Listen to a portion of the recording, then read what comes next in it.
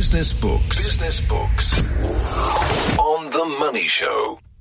Welcome back. It's 22 minutes past 7. Well, can a company be cool, socially responsible, and still make money?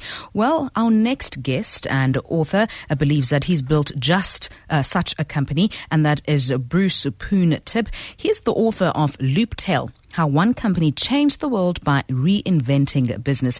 Of course, he's also the founder of G Adventures, the world's most successful, apparently, adventure travel company. Bruce, evening to you, South African time. Thank you. It's this afternoon here. I'm calling from Toronto. Thank you so much for chatting to us. So you have written this fantastic book, Looptail: How One Company Changed the World by Reinventing Business. Why was it important for you to tell this story? Well, there was a couple reasons. I mean, there was personal reasons because I have a company that has employees in 100 countries, and I wanted to tell, the people that work for the company today, the history of where we came from. That was my original purpose. But I do public speaking engagements around the world now. I do about 40 a year, and the reaction is quite strong. And I know I have a company to run, so I can't maintain that schedule. And I know our story could influence a lot of companies, and it would change the way people think about business. One of the things you say in your book is that you believe that giving back is central to success. Now, many businesses and business leaders don't necessarily believe in that. How have you implemented it in your company? Well, I mean, we have a foundation that does all that, and we have about 40 different projects all over the world, including some in South Africa. And, we're a travel company, so we have operations in over 100 countries. And so it's kind of in our DNA to make sure that we give back to the communities that make us successful. You've also done away with things like having, the traditional CEO and an HR department. How is the company run then? I mean, we run like any other company in terms of, we consider ourselves a for-profit business, and, we're as aggressive and market-driven as any other company. But, to do things right, we have a social component. And, we're one of those companies that has really grown in the last 10 years with the social revolution. That transparency and that communication we have with our customers, which is what makes us successful.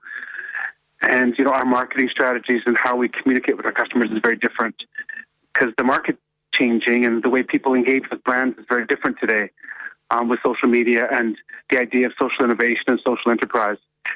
So we're a kind of company that's on the forefront of that. So we do blur the lines of, social innovation and for-profit companies, but, we define ourselves as a social enterprise. Mm-hmm. And even though we run like a traditional business, we just do things a little bit differently on the corporate giving side. And in terms of doing things differently, what you've said here is that doing what you love and doing the right things and generating profits at the same time. Has it been easy for you to do? It's become more easy. I mean, we're 24 years old as a company. And in the last 10 years, it's become much easier for us. And it's become much easier for us to intertwine our company culture as a unique part of our brand and how we merchandise that and communicate that to the customer. Because of the social revolution that's upon us all, that transparency that consumers have with brands has served us very well. But there was 14 years of us prior to that, and it was much more difficult. Now, in the book, the foreword is written by the Dalai Lama. I mean, how does one manage to secure that kind of endorsement?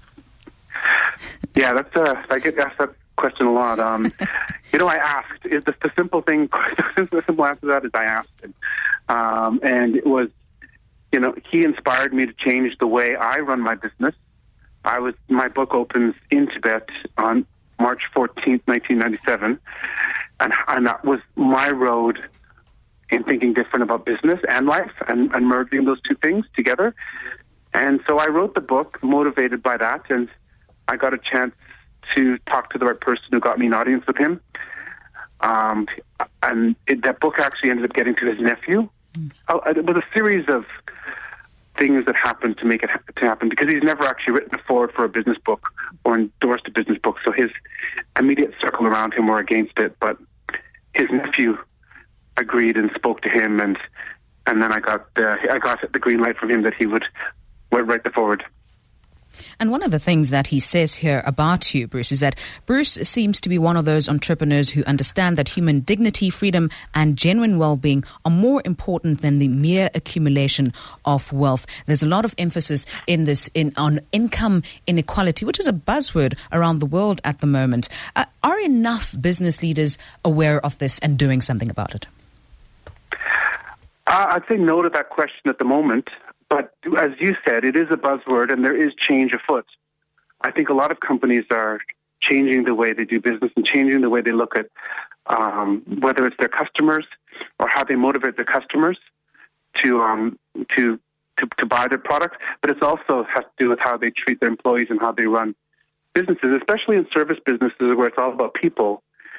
You know, the social media and the social revolution is changing business because it's so transparent now, because everything's there. If you treat an employee badly, they have a voice. Yeah. You know, and this two-way conversation didn't exist 10 years ago. So businesses, in many ways, are going to be forced to change because the consumers that kind of are loyal to brands are going to be different than the last generation on why they're loyal to those brands.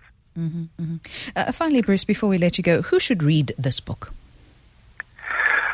Well, I mean, I originally wrote it as a business book, and, you know, it went on the New York Times bestseller list when it first came out, but the people that were reading it weren't people starting businesses, and the biggest market for it has been people who want to integrate passion and purpose in their life and their business and their work.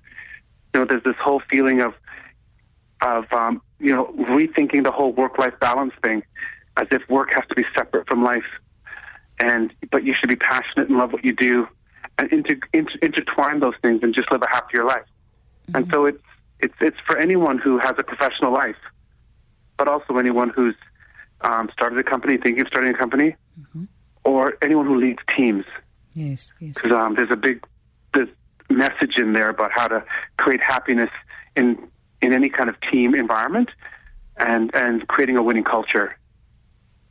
Bruce, thank you so much for your time on The Money Show this evening. Bruce Poon Tip is the founder of G Adventures. He's written a really fantastic and interesting book. It's called Looptail, How One Company Changed the World by Reinventing a Business.